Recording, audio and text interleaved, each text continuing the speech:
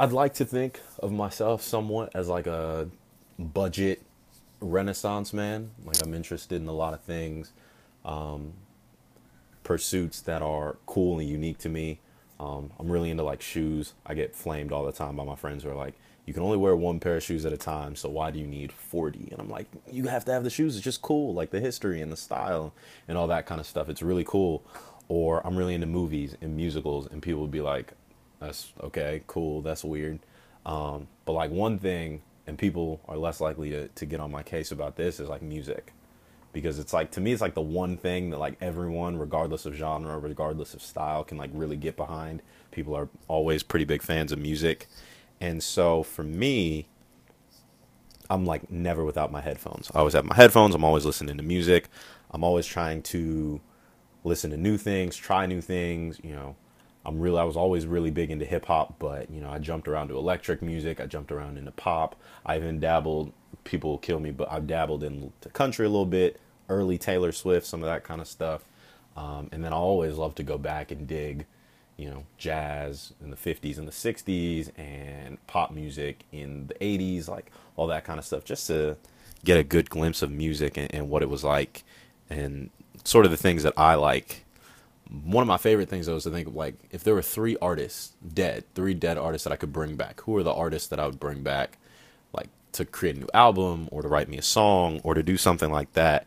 And so the first one I would bring back would be Michael Jackson.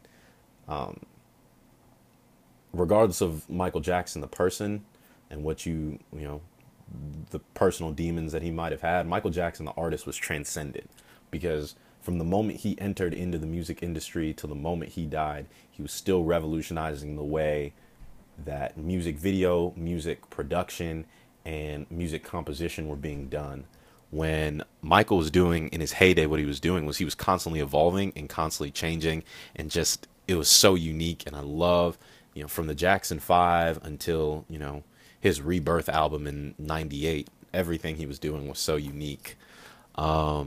The other person I'll probably bring back would be Whitney Houston. I'm a huge Whitney Houston fan. It always breaks my heart that the demons just kind of got to her, because you had thought she had had Bobby Christina and she was moving forward, and she'd gone through the whole thing with Bobby Brown, and you thought she was finally out of the woods and she was clear. But unfortunately, they got back to her. But I think Mariah Carey had a better range. I think she could go a little bit higher and a little bit lower, but I think Whitney Houston just had a power that was so emphatic and so unique, in the sense that you felt what she was singing. And that's not always the case. Sometimes you just like the beat or you like the sound, but you can't feel what they're feeling. And the last artist that I bring back would be Amy Winehouse. To be honest, Amy Winehouse, out of the other two, out of the three, is my favorite. Amy Winehouse, to me, the only reason why she's not as respected as she should be is just hers was a little bit shorter. She came to prominence like in the early 2000s, and then 2011 she passed away. But like her high was as high as anybody's in terms of talent, ability. Amy Winehouse was able to take the demons in her life, which all three of them had. They had the demons and they had the things that would eat at them and prevent them from maybe the success that we would have liked to have seen from them. But she could, I mean, just with her soul and the blues and the neo soul and the R&B and jazz she was trying to do, she was able to infuse them all into one album after another, and just put out these songs that were so, you were so sympathetic to her, but you realized that in her music she was being empathetic to you and to all of us.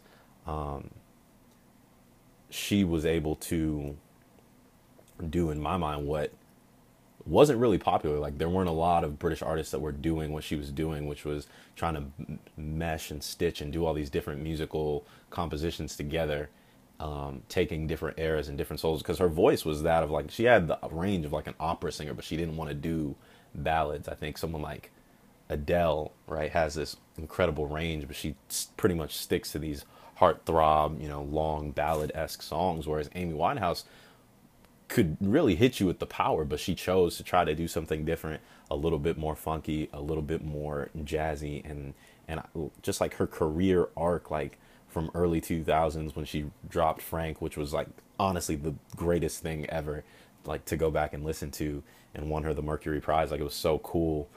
And then like her transition, and obviously watching her grow up and come out with Back to Black, which I honestly believe is one of the best albums ever produced in music, period. That was when she was going through her personal struggles with her ex-husband, and she just like, you knew she was going through something, but you were so impressed and so encapsulated by just how wonderful she was as a singer and how empowering and impactful her music was, because just the emotional pain of just the relationship, not even the outside, the drug addiction, the alcohol addiction, just the relationship was so relatable and so easy to understand, and it was so enjoyable to listen to. And it breaks my heart because the demons that caught her, it's sort of like you can't get the best of both worlds. You can't have your cake and eat it too.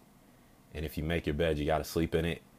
I think she was so wonderful and so magical as an artist because of the pain that she was constantly feeling and constantly pouring out into her music. She was able to incorporate soul and sort of the sadness of rhythm and blues and put it behind this jazz and this new aged kind of misty eyed soul that was going on, at least in that time period. And she was able to do it better than everybody else. But the only reason why she was able to do it so successfully, and the only reason why it was so wonderful and why it was so good, was because she had these personal demons, because she had these addictions, because she was struggling in her own life. When you have those struggles and you have those personal problems that are constantly in every facet of your life and plaguing you, it becomes a whole hell of a lot easier to write songs and write music because you have so much source material. So it's like, it's really sad and really cyclical because like she was so fantastic and she was so wonderful, but the only reason why we were able to enjoy it was because she had to go through so much pain, and she had to go through so much loss and so much suffering and so much internal turmoil. And this is more of like a reflection of us as a society. We really, really like to see things crash and burn. Like, we just really, really like to see things implode, blow up, catch a flame, and just explode. And so when Amy Winehouse was like going through her problems after Back to Black, because she rose to fame and everyone was just watching her, and here's this incredibly talented woman with just the power to make you feel everything and anything, and to take what she's experiencing, put it into a song, put it on some beats, and have you really, really empathize with her.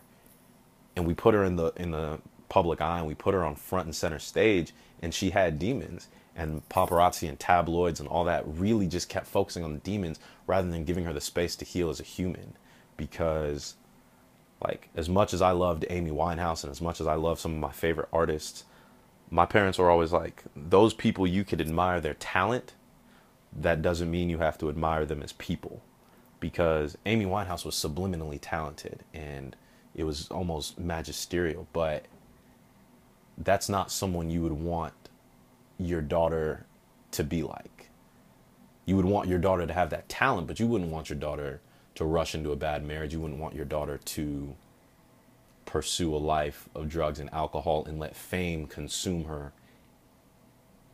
And so, like, for me, it was like, okay, wow, here's this incredibly talented person, but this isn't who I wanted to be like. And so I feel like oftentimes a lot of people and a lot of parents get kind of lazy, and a lot of kids get lazy, and they search for role models and idols and people that it's unrealistic to live up to the expectations we've created in our mind, right?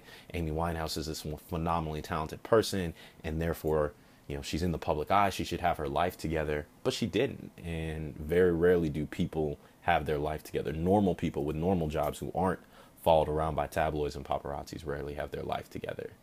And so it's unfair and unrealistic to put those expectations on someone in the public eye, because the only difference between, a girl in Bermondsey and a girl, Amy Winehouse, is a 10% difference in talent and maybe one showcase. It's the only difference. But Amy Winehouse, Back to Black, as one artist who I think who, if the demons didn't get to her, I honestly think she'd be one of the greatest because she just had the ability to do something magical, right? Mariah Carey and Adele, they stick to they stick to the same kind of mold. They do a lot of ballads and a lot of these, power songs that are really emotional. And similar to Whitney Houston, a lot of what she was able to do was just put a lot of emphasis behind her music, but there wasn't a whole lot of diversity and parody to what she was doing. Amy Winehouse, this is a woman who could sing, you know, first of all, she had range. She could go deep and she could go high, soprano high, and she could sing soul and she could sing neo soul and she could go with the misty eyed and she could hit you with the R&B and B and the jazz. And you saw all of that development, whether it was Frank or Back to Black or even in her, posthumous album, Lioness Hidden Treasures. You were able to see like what she considered scratches that she wouldn't even put out. Honestly, made a phenomenal best-selling album. It's just so unfortunate, but Amy Winehouse is definitely someone like there are only three artists who I'm like, if I could bring them back, if I could have them write a song, there are only three that I'd really care to listen to whatever they wrote. Michael Jackson, Whitney Houston, and Amy Winehouse be at the top of the list, number one.